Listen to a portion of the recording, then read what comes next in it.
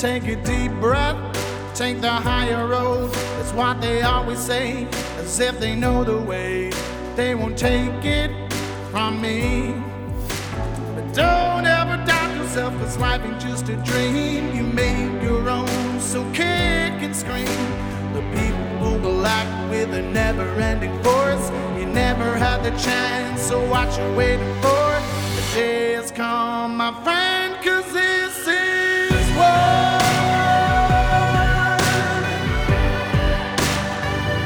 It's time and this is war.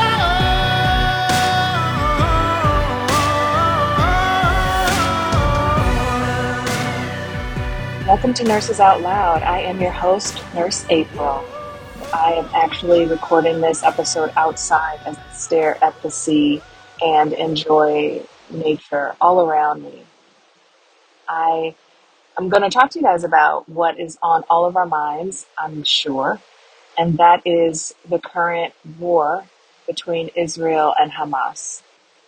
We had an episode where the three of us, I, Jody, and Nurse Kimberly, talked about what was going on Friday, and I just wanted to continue because the war is still going on. It's heavy on my heart, and I believe on everyone else's, and that's just something I can't stop thinking about and investigating and wanting to learn more. So I want to share a little bit about what I've learned so far. And also, my husband and I were having a conversation last night, and for the first time, it kind of hit me.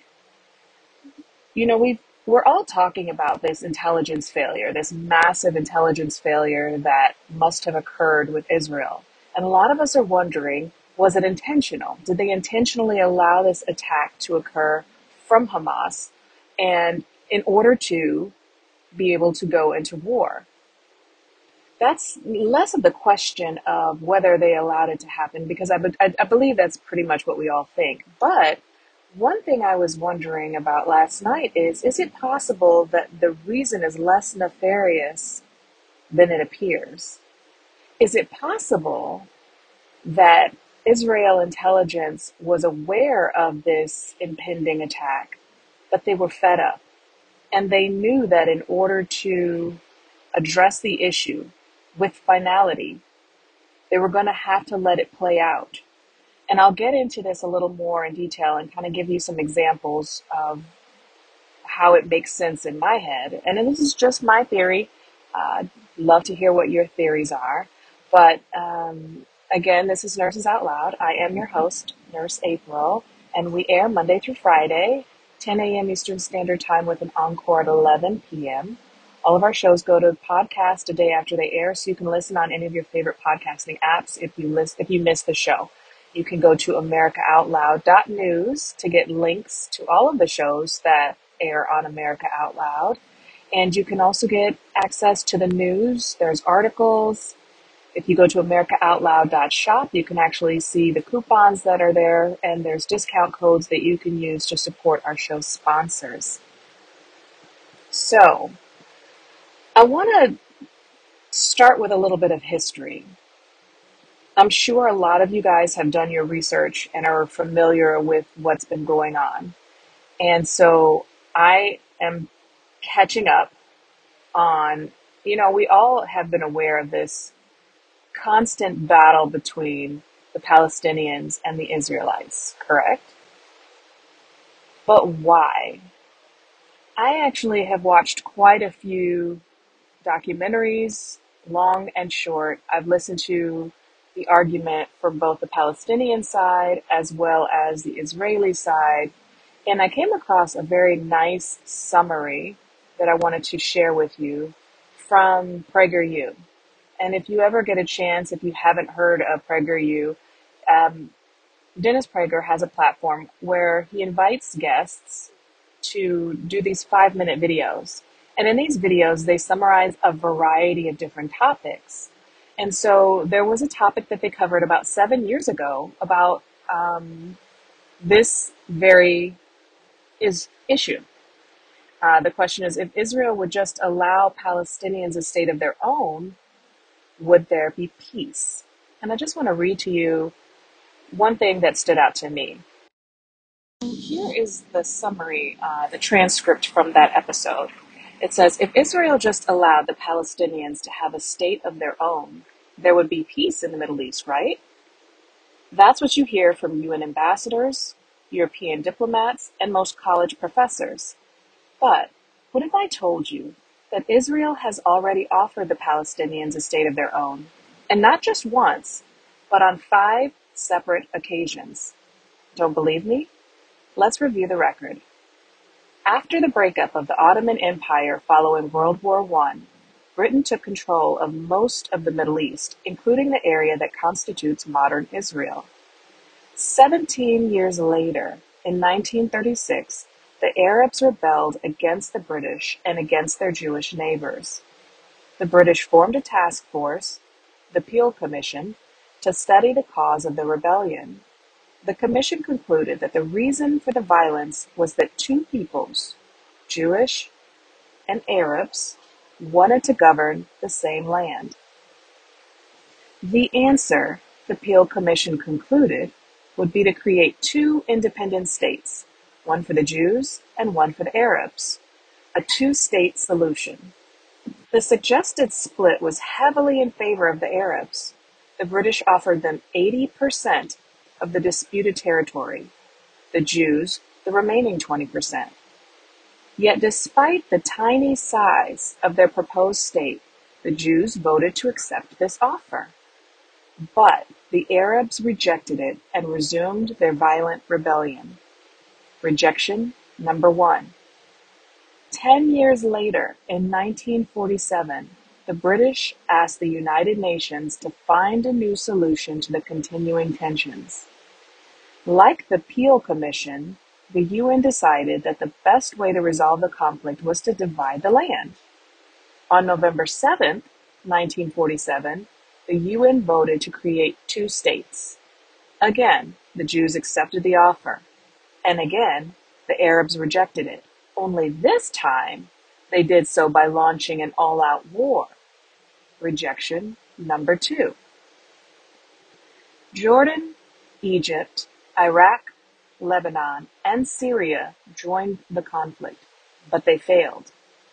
Israel won the war and got on with the business of building a nation. Most of the land set aside by the UN for an Arab state, the West Bank, and East Jerusalem, became occupied territory, occupied not by Israel, but by Jordan. 20 years later, in 1967, the Arabs, led this time by Egypt and joined by Syria and Jordan, once again sought to destroy the Jewish state. The 1967 conflict, known as the Six-Day War, ended in a stunning victory for Israel. Jerusalem and the West Bank, as well as the area known as the Gaza Strip, fell into Israel's hands. The government split over what to do with this new territory. Half wanted to return the West Bank to Jordan and Gaza to Egypt in exchange for peace. The other half wanted to give it to the region's Arabs, who had begun referring to themselves as the Palestinians, in the hope that they would ultimately build their own state there.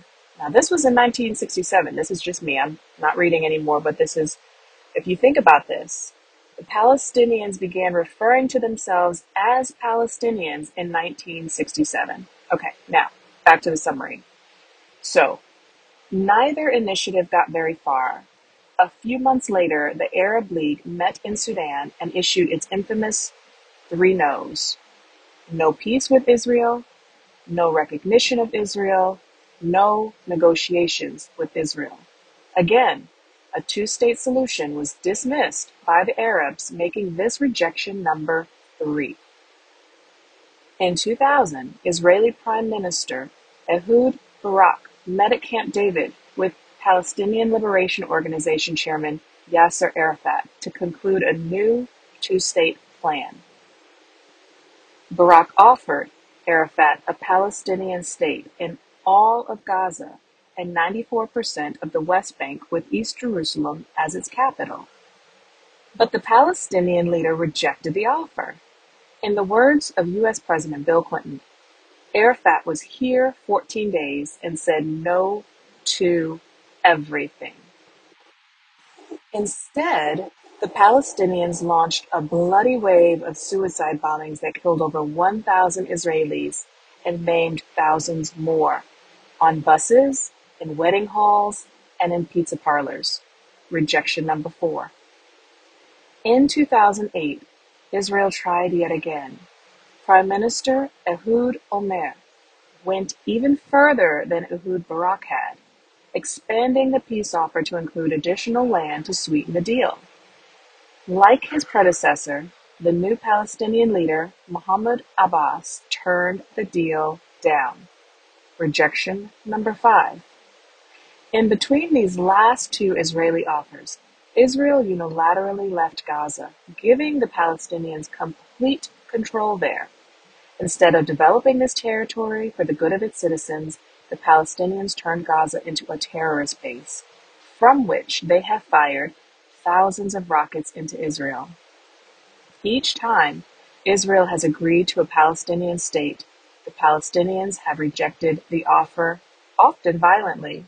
So, if you're interested in peace in the Middle East, maybe the answer is not to pressure Israel to make yet another offer of a state to the Palestinians.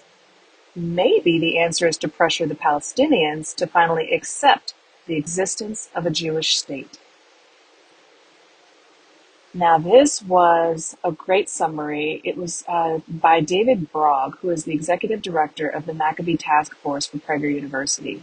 And I will include a link to that in the show notes.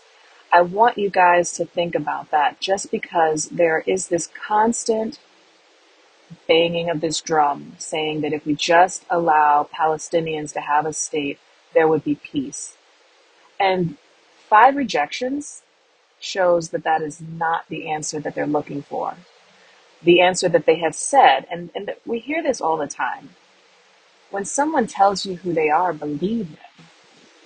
They have said what they wanted, which is no more Israel. We as a globe have to decide where we stand on this issue. I know where I stand on this issue. I know where people around me stand on this issue. But what has been surprising, shocking to me, when you read the comment sections of these videos, or if you go online and you go to the social media and you read comment sections, or if you watch the news that's coming out from the universities, and you see what this younger generation is saying, I'm shocked that so many people are in disagreement on whether or not Israel should be allowed to continue to exist. Not even, the question is, it blows my mind. People would rather see Hamas successful in this attack. And I don't know if they fully grasp what Hamas is saying, which is that they want to destroy Israel in its entirety. We have given aid to the Palestinians for many years. And what they've done with this money is not to promote the advancement of their society, not to make sure that their citizens have all of the things that they need. What they've done with the money is they've used it to build up their arsenal to continue to attack the Israelites. The only reason why Israel even has the Iron Dome in place is because they're constantly being attacked with missiles coming over from Gaza or from their northern border. And they have to be able to protect themselves. So just imagine living in a situation where you're surrounded by enemies who want you dead. The question isn't whether or not Israel has the right to defend themselves, because absolutely they have the right to defend themselves. The question is, how do we as a society continue to survive if so many people believe that Israel doesn't have that right? Because it may start with Israel, but it's going to progress to other people, other nations, other groups, where this mindset of, us deciding who has a right to freedom and who doesn't is proliferating. And especially with this younger generation who will be taking over at some point, right? I'm in my 40s and I'm looking at my children and I'm wanting to create a lasting legacy for them to then take up the mantle and continue on. I want them to have the freedom to enjoy this beautiful world that we live in. However, if they are living amongst peers who believe this way, who believe that Israel does not have the right to exist, I don't know what that means for their future. And so I had an opportunity to listen to an interview from one of the Hamas leaders. And he said two things that were significant. This Hamas official, and again, I'll have the link in the show notes, but this Hamas official said, "We didn't kill any civilians." Let that sink in for a second. In his mind, he truly believes that Hamas has not killed any civilians. Here's what he said, and I'm quoting this.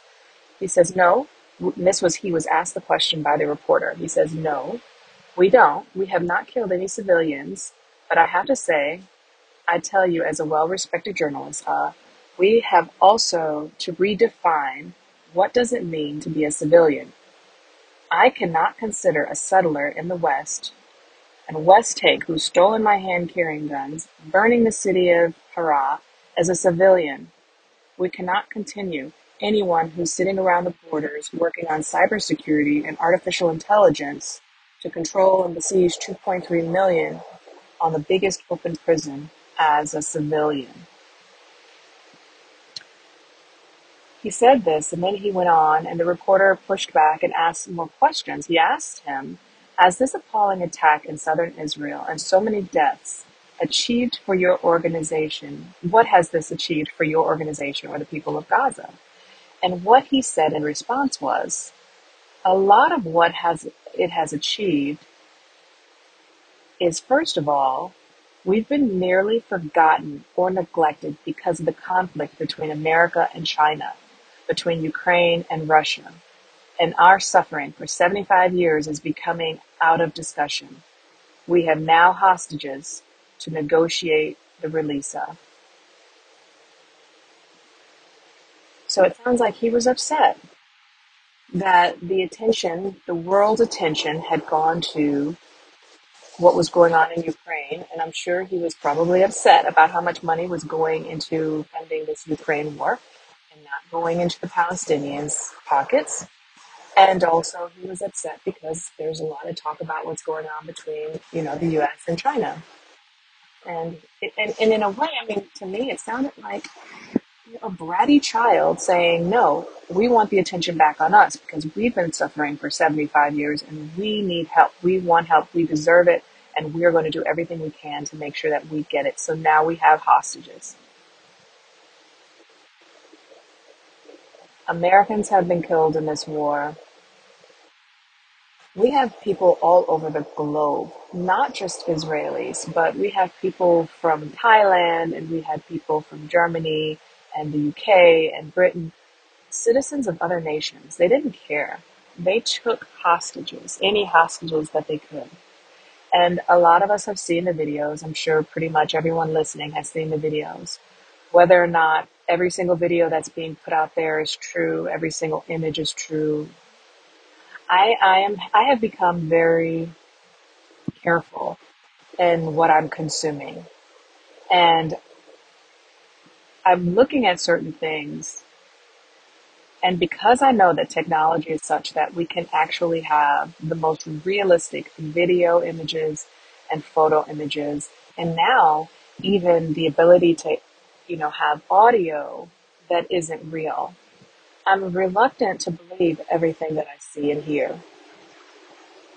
There have been pictures and images of burned babies, or they've talked a lot about these beheaded babies. I don't even need to know all of that or to see all of that to believe that what happened on October 7th when when Hamas came in and attacked Israel. I don't need the addition of, this torture of babies to believe that Israel has the right to defend itself. It's not necessary. So that's an argument that I don't even, it's not an argument that I entertain because it's not necessary. I saw what they did to adult citizens, and that is enough for me to say, yes, Israel absolutely has the right to defend themselves against Hamas. Israel has made it clear that they are not trying to attack the Palestinian people. As a matter of fact, what Israel is doing, as we all know, is that they warn the civilians to get out. They warn them before they send over missiles because they're trying to minimize the casualties of the Palestinian people. And I want the Palestinian people to know that we recognize that it is not you, it is those who are in leadership over you. And we recognize globally that it is often our corrupt leaders that we did not elect into these positions, but that they took because money is power, and we understand that. So people have taken these positions and roles of leadership despite whether or not we agree to put them in there. And they make decisions on our behalf, whether we support them or not. So I at least speak for myself when I say that I do not believe it is the Palestinian people who are looking to destroy the Israelis. I believe it is specifically Hamas, the terrorist group, and Hezbollah, being funded by even bigger government organizations and wealthy people who are allowing these poor people to do the bidding for them. I came across a video, and actually it was an interview with Patrick Bet-David, and he was interviewing Roseanne Barr, and she made mention of what happens to people who get brought into these groups. And one of the things that she said was, there is this, what they call pay to slay. So you have these very, very poor people who are suffering and who don't have opportunities to get out of their situation. And they're given an opportunity to, number one, they're fed propaganda to say, this is your enemy. The reason you're suffering is because of this person or that person. And then they wrap it up into this religious package and say that you are doing something to honor God if you go and you kill this person. And so they're convincing these people who are already in a bad situation where they're struggling to care for their families, and they're saying, we will pay you to destroy this person, and in this case, Israelis or Jewish people. And there are people, government funded organizations, or non-government, they're NGOs, so non-government organizations, who will pay them to kill Jewish people. So they have funds set up to take care of their families after they do these suicide bombings.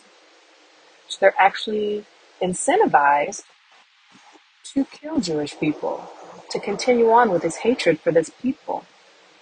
And I actually had a chance to listen to an interview from a former member of Hamas. And he said something that was very interesting. He said, why is it? And he was making a plea to his brothers and sisters and saying, because he's no longer in the group, but, he's saying to the Palestinians and to those continuing to participate within the Hamas regime, why is it that the leaders are never at the front line? Why aren't they committing suicide? Why aren't their families at the head? Why aren't they suicide bombers? Why is it that the leaders have the money, they're living in Qatar, they're living good lives, and yet the people who are doing the work are they're the ones suffering, they're the ones giving up everything? And I thought that was a great question. Now, on the other side of this break, I want to talk to you about what I posed in the beginning of the show, which is, was there an actual intelligence failure, or did Israel intentionally allow this attack for a reason that is less nefarious than maybe we initially believed? So stay tuned, and on the other side of this break, we'll talk about that. It's time and this is war. Hey everyone, Nurse Kimberly Overton here from Nurses Out Loud. Over time, our cell signaling molecules diminish, leaving us vulnerable to the wear and tear of life. With the ASEA Redox, you can restore and revitalize your body at the cellular level. This is an incredible product that I personally use and can attest to seeing fantastic results, including better sleep, increased energy, improved mood, and a decrease in my joint pain. ASEA supports your immune system, enhancing your body's natural ability to repair itself. It promotes overall well-being so that you can experience a new level of vitality and resilience. It's time to take control of your health and experience the power of ASEA. Visit our online store today at americaoutloud.shop and use promo code OUTLOUD to save 15%. Be sure to tune in to Nurses Out Loud Monday through Friday at 10 a.m. Eastern. The pandemic may be over for some, but millions of Americans are needlessly suffering from the long-term effects of toxic spike protein from COVID-19 and the vaccines. Fortunately, Dr. Peter McCullough and his team at the Wellness Company designed their spike support formula with the miracle enzyme nattokinase, scientifically studied to dissolve spike protein so you can feel your very best. Go to OutLoudCare.com today and use code OUTLOUD for 25% off your first order. Hey, welcome back to Nurses Out Loud. I am your host, Nurse April, and I am here today reporting actually from, I'm outside, you guys, so I'm sorry if the sound quality is not as good as it normally is, but I am celebrating my anniversary with my husband, and so I am outside staring at the ocean, and it's beautiful, and I'm grateful to God for this opportunity. But I still wanted to make sure to get the show out to you guys. So I apologize again for the sound. But before the break, I was talking about the situation between Israel and Hamas and the history, which many of you are well aware of. But just as a summary, let's go over all of the opportunities that were given to the Palestinians and to Hamas to create this two-state option, because what we all want is peace. We all want peace in the Middle East. They were given 5 opportunities for a two-state option, and they declined all of them because what they want is to destroy Israel. They do not want Israel to continue to exist. And that's not an option that the world is willing to give them. That's not an option on the table. And so since they don't want to just accept that Israel is a nation, they're not going anywhere. The question I posed to my husband last night was, is it possible that Israel, which has an incredible military, one of the things that younger people aren't aware of is that in Israel, everyone has to go to the military. Men and women, once they reach a certain age, they have this compelled situation. They have to go and they train. And it's important for them to do that because Israel is not a huge population. They don't have a huge population. So if they're going to defend themselves, everyone has to participate in this. And so they have a very, very strong military. They've always had strong fighting force. If you go all the way back to biblical times, you'll see that Israel has been fighting for their entire existence. And they've been good at defending themselves and preventing themselves from being completely wiped out. So they have the Iron Dome, which Americans do help fund. We as Americans do send over billions of dollars in aid every year to Israel to help them with their military protection. One thing I want to say about that is that I don't want people to forget. It's not that we are just sending this money over to them freely. The money goes into paying for weapons. And a lot of those companies providing them with those weapons happen to be American companies. So the money is actually circling back into our own economy.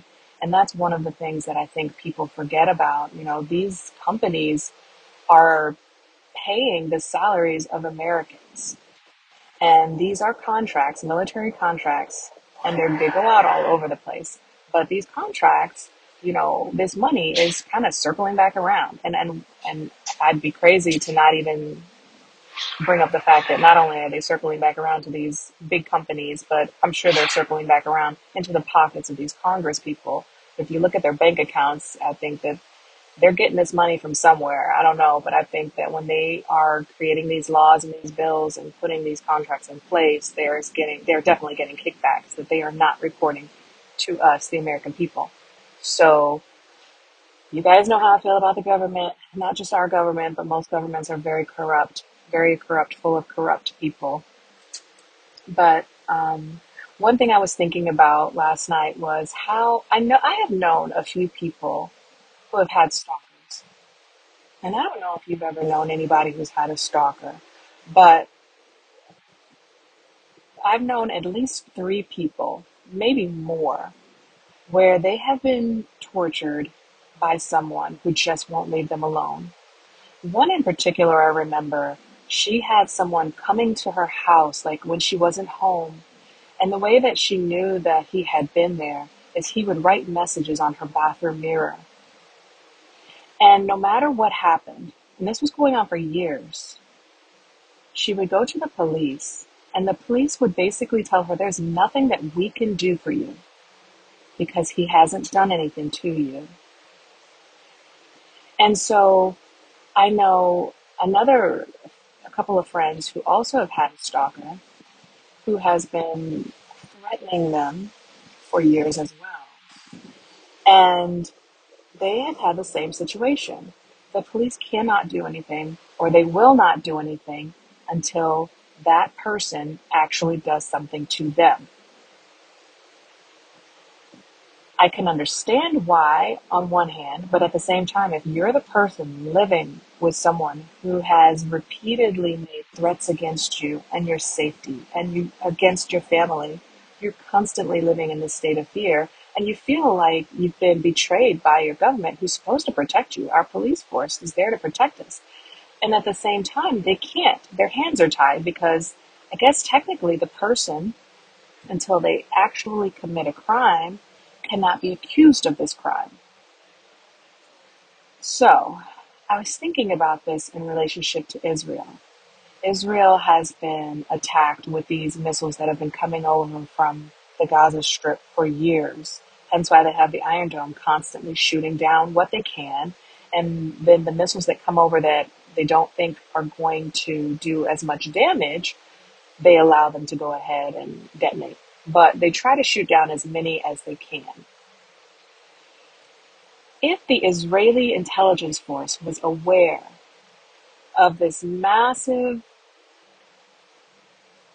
planning situation that's been going on, I've heard reports where Hamas actually built a city to replicate that of a city in Israel so that they could practice what it would be like to go into these homes and to kill, and how they were going to get past the gates and the fences and all these things. Like, they have really put a lot of effort and energy into planning this attack. If Israel got wind of that and they were to, in advance, go in and stop it before it happened, what would we as a global community have said if they decided to go in there with a great show of force and say, you know what? Enough of this, because you got to be honest. For people who are dealing with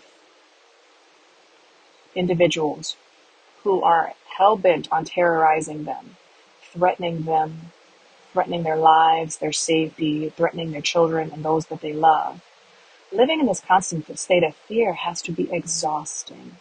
And at some point, you're going to break.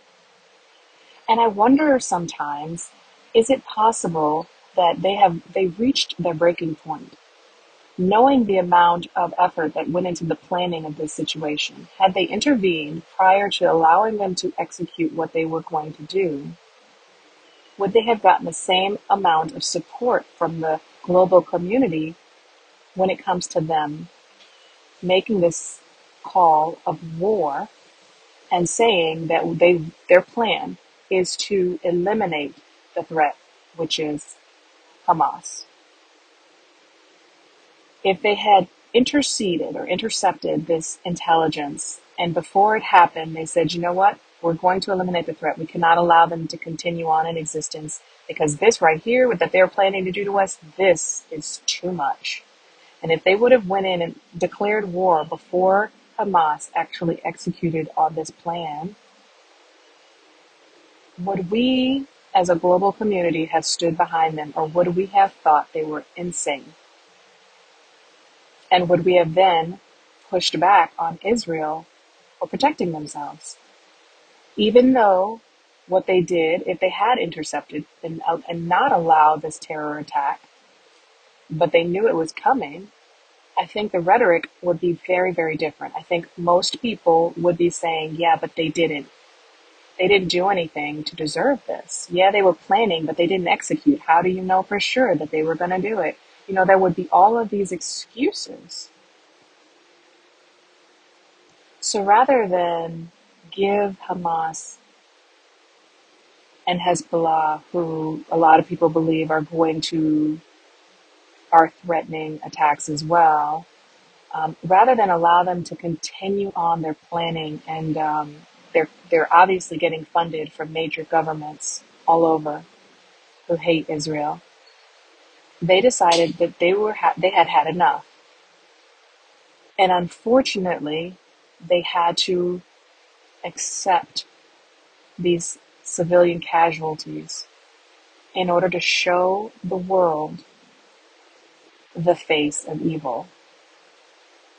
Because now that we've seen what they did, most people that I talk to actually are in support of Israel's right to defend themselves. Most people, especially knowing that they have captured prisoners of war that are not just Israeli, but we have Americans that are currently being held, and we have those who are the Thai people have prisoners of war, the British people, the UK. We have different cultures that are all being held. And so now you've really drawn in all these other governments who are going to want to, the Canadians, they all are going to want to protect their people.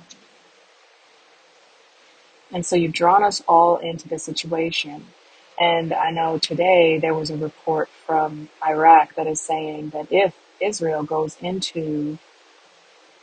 does their ground offensive into the Gaza Strip, there was going to be this earthquake, I quote. So Iraq is now threatening to get involved. The U.S. is sending over warships, and the U.S. is backing Israel.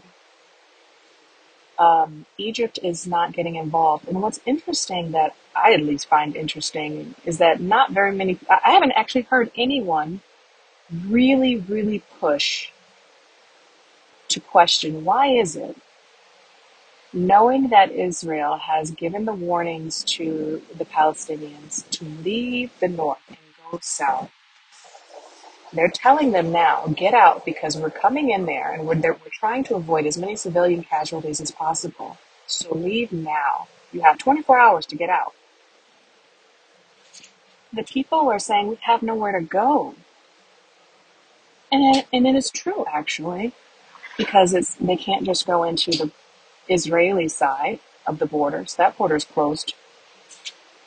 Although I did hear a report that they did open up 2 spots for them to go through, but primarily that border is closed to them. So they really only have one option, and that is to go to the Egyptian border. And yet Egypt is saying, no, you can't come here. So it's very, very curious to me that no one is asking Egypt, why aren't you allowing the Palestinians to come in, and why aren't you opening your borders to these refugees? And it's really strange to me because, all of these people have been in such support of America opening its borders to refugees. Open your borders. These people are looking for a place to be safe. They're leaving their countries, even though our southern border, has been very porous and has been open to people from all over the world to come in seeking asylum. Why is it that we are not holding Egypt to that same standard, which is to just open your borders? European countries have been opening their borders. A lot of the Ukrainian refugees went over into European countries. And a lot of the refugees coming from Afghanistan and Iraq and Iran who are seeking political asylum, they have gone into these European countries and into American countries. So we're always expected to welcome refugees. And yet, for some reason, Egypt is saying no. So I don't know where these Palestinians are supposed to go. I do feel compassion for them because, again, I know what it's like to live under a government that you don't agree with and yet have to deal with the ramifications of decisions that they've made. They are innocent. Many of the Palestinians are innocent. Not all of them. Because at the same time, if you as a Palestinian are harboring terrorists, or you are fully aware that they are living amongst you, they are living in the apartments, they are housing themselves in the schools and in the hospitals, and you're not doing anything about it, in that way, it shows you are supporting them. I'm curious, and I don't know what the answer is, but there's got to be a place for these people to go. How do you vet them? How do you know whether or not when you open your borders, you're allowing terrorists in? We all just want peace. We all want safety. It doesn't look like we're going to get it anytime soon. And that is unfortunate. And the more this attack gets, or the more people that die in this attack, and the more fierce the fighting becomes, the more chance that we are going to turn into this event is going to turn into a massive, colossal, terrible failure for many, many countries around the globe. We talk about this a lot, but the reality is World War III seems imminent and no one wants that. And yet some people seem to be so thirsty for it. Those who seem to be profiteering from it, like the defense industry, like our politicians, like idiots like Lindsey Graham, who are really, really, it's funny. He's so bold in the statements that he makes. He's so bold in his statements, and yet he would be the last one on the front lines. And he has no children to send to the front lines. He's not going to the front lines. So he wants to send my children and your children to the front lines to fight while he stays back and does what? Continues to run his mouth? We as America have to stand up, right? We have to be strong. But do we have to be the police of the entire globe? At some point, people have to stand up and police themselves. One of the reasons, and I tell this to my children, one of the reasons America is in the position that we are in is because we've made sacrifices and we've lost so many lives fighting for our freedom.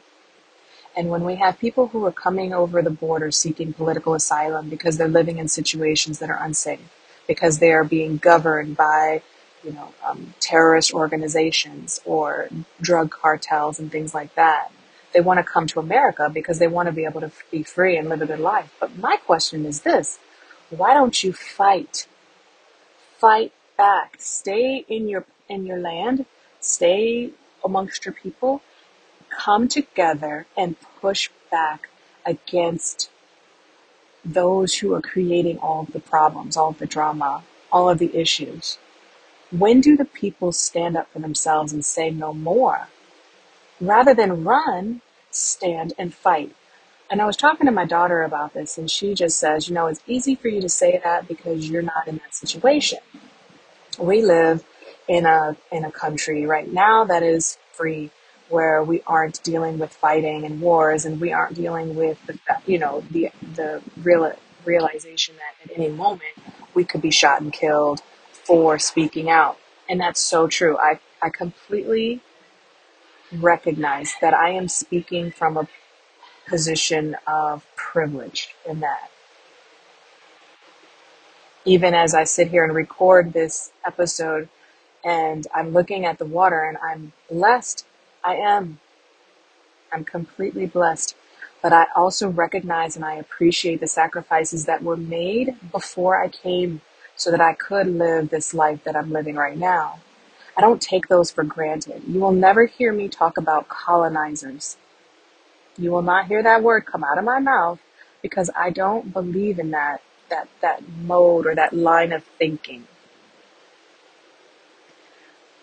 My people, which my heritage is rich, but it's multicultural, have all made sacrifices to give me this opportunity. And they didn't make those sacrifices so that I could sit here and complain about other people having a better life than I do. They made those sacrifices so that I could use my gifts and talents to continue to grow and push forward and to create a legacy. And I think that more people need to change their mindset. I'm talking to my children about what's happening right now between Israel and Hamas and the Palestinians. And what I'm finding is it is very easy for this younger generation to be manipulated into taking on the ideas of the woke mob because they present these ideas in such a way that they sound so empathetic and so caring. And they leave out a lot of the important details, like who's at fault. And they say, oh, it's not fair. They live in this big open air prison and all these things. But at the same time, they forget that these people could stand up for themselves. They could push back. They could say, we will not allow Hamas to continue to reign free in our nation. We don't agree with what they're saying. This goes against our religious beliefs, because when we talk about this and we talk about it from a religious standpoint, and I talk to Muslims who say that's not what we believe. We don't believe in these things that they're doing, like the suicide bombing and these, this idea of eradicating Israel from the globe. They don't believe in that. We talked about it on Friday, but one of the former leaders of Hamas called for a jihad on October 13th.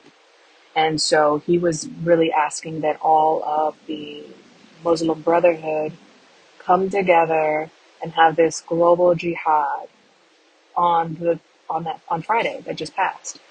And so I was interested to see what kind of support they would get. Because to me, if Hamas, which is a small group of extremists within this religion, if they really had a strong footing, and if the people who are of Muslim faith really believed in their cause, then they would stand up and they would do what he called for, which was this jihad on Friday. And they actually didn't.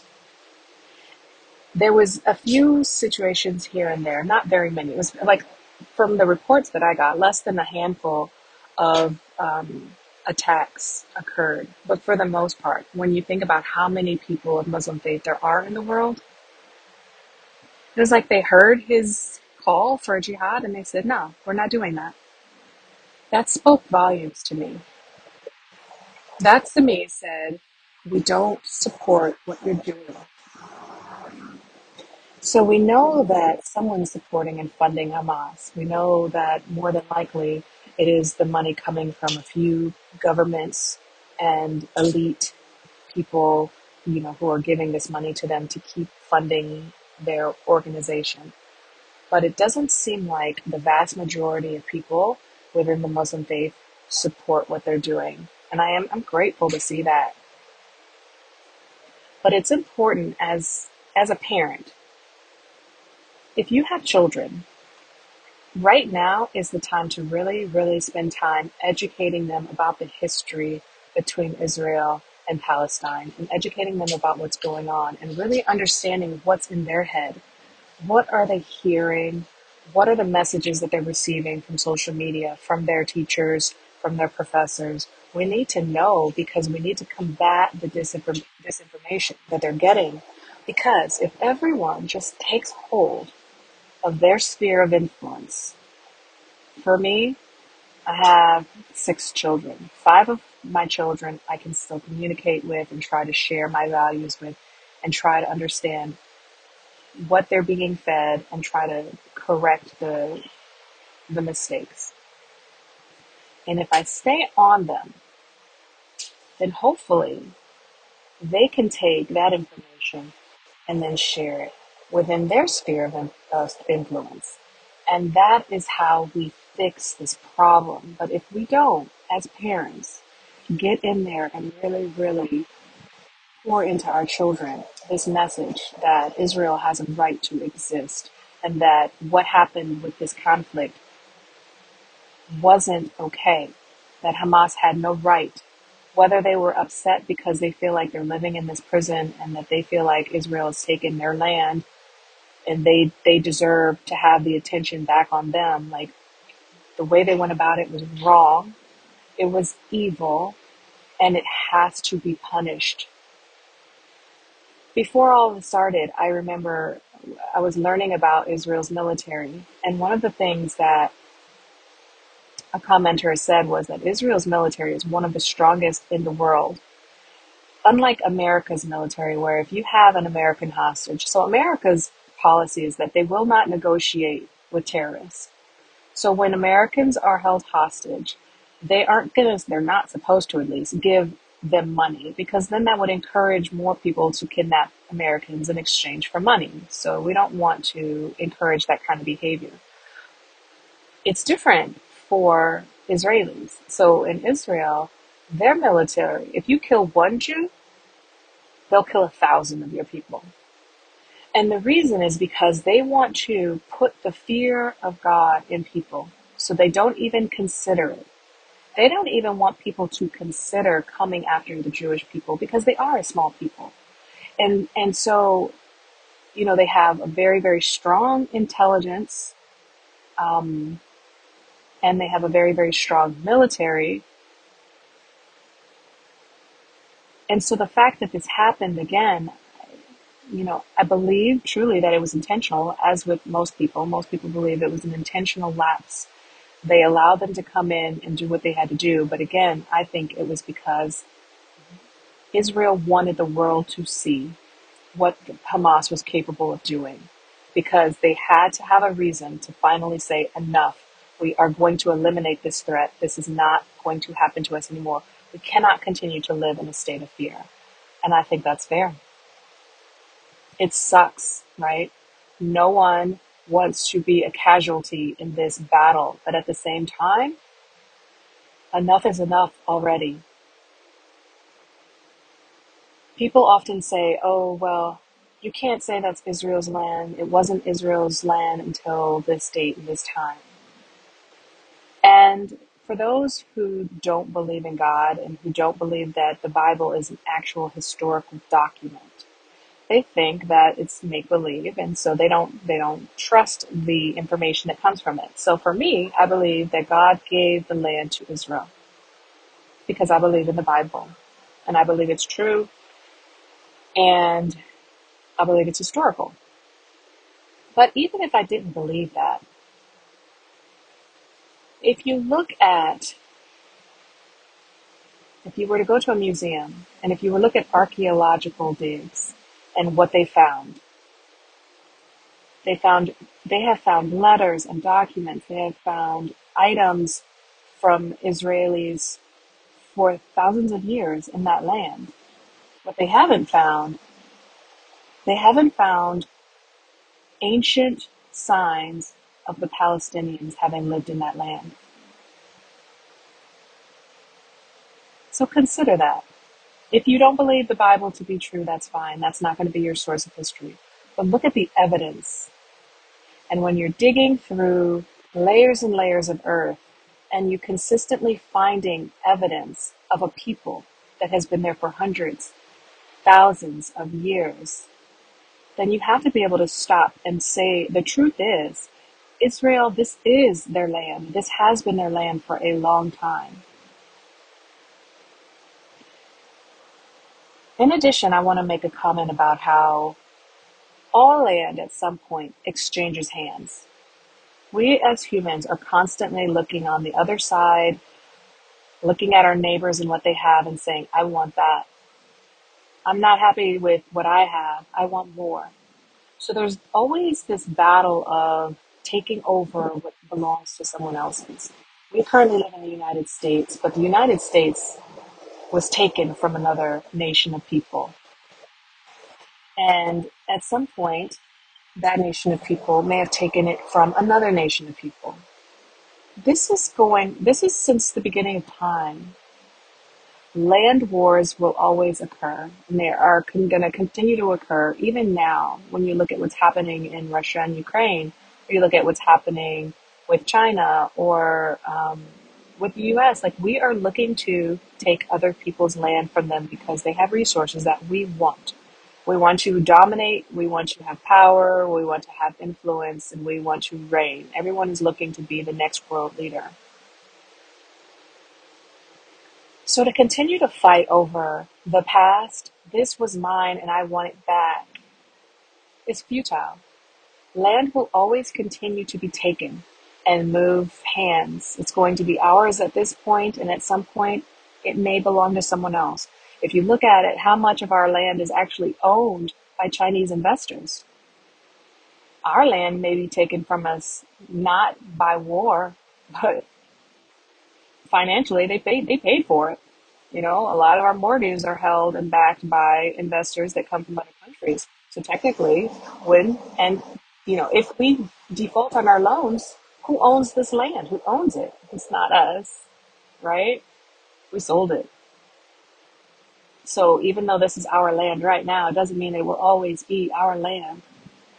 But you got to keep looking forward. You got to keep moving forward. You got to stop looking in the past, because it's this constant looking backwards and saying, well, this shouldn't have happened and this wasn't fair. No.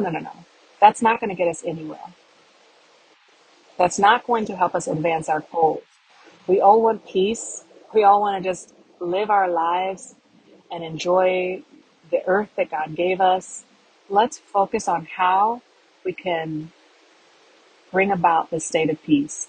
And it's not by calling for a ceasefire. Israel has a right to defend themselves. They have a right to get back their prisoners of war.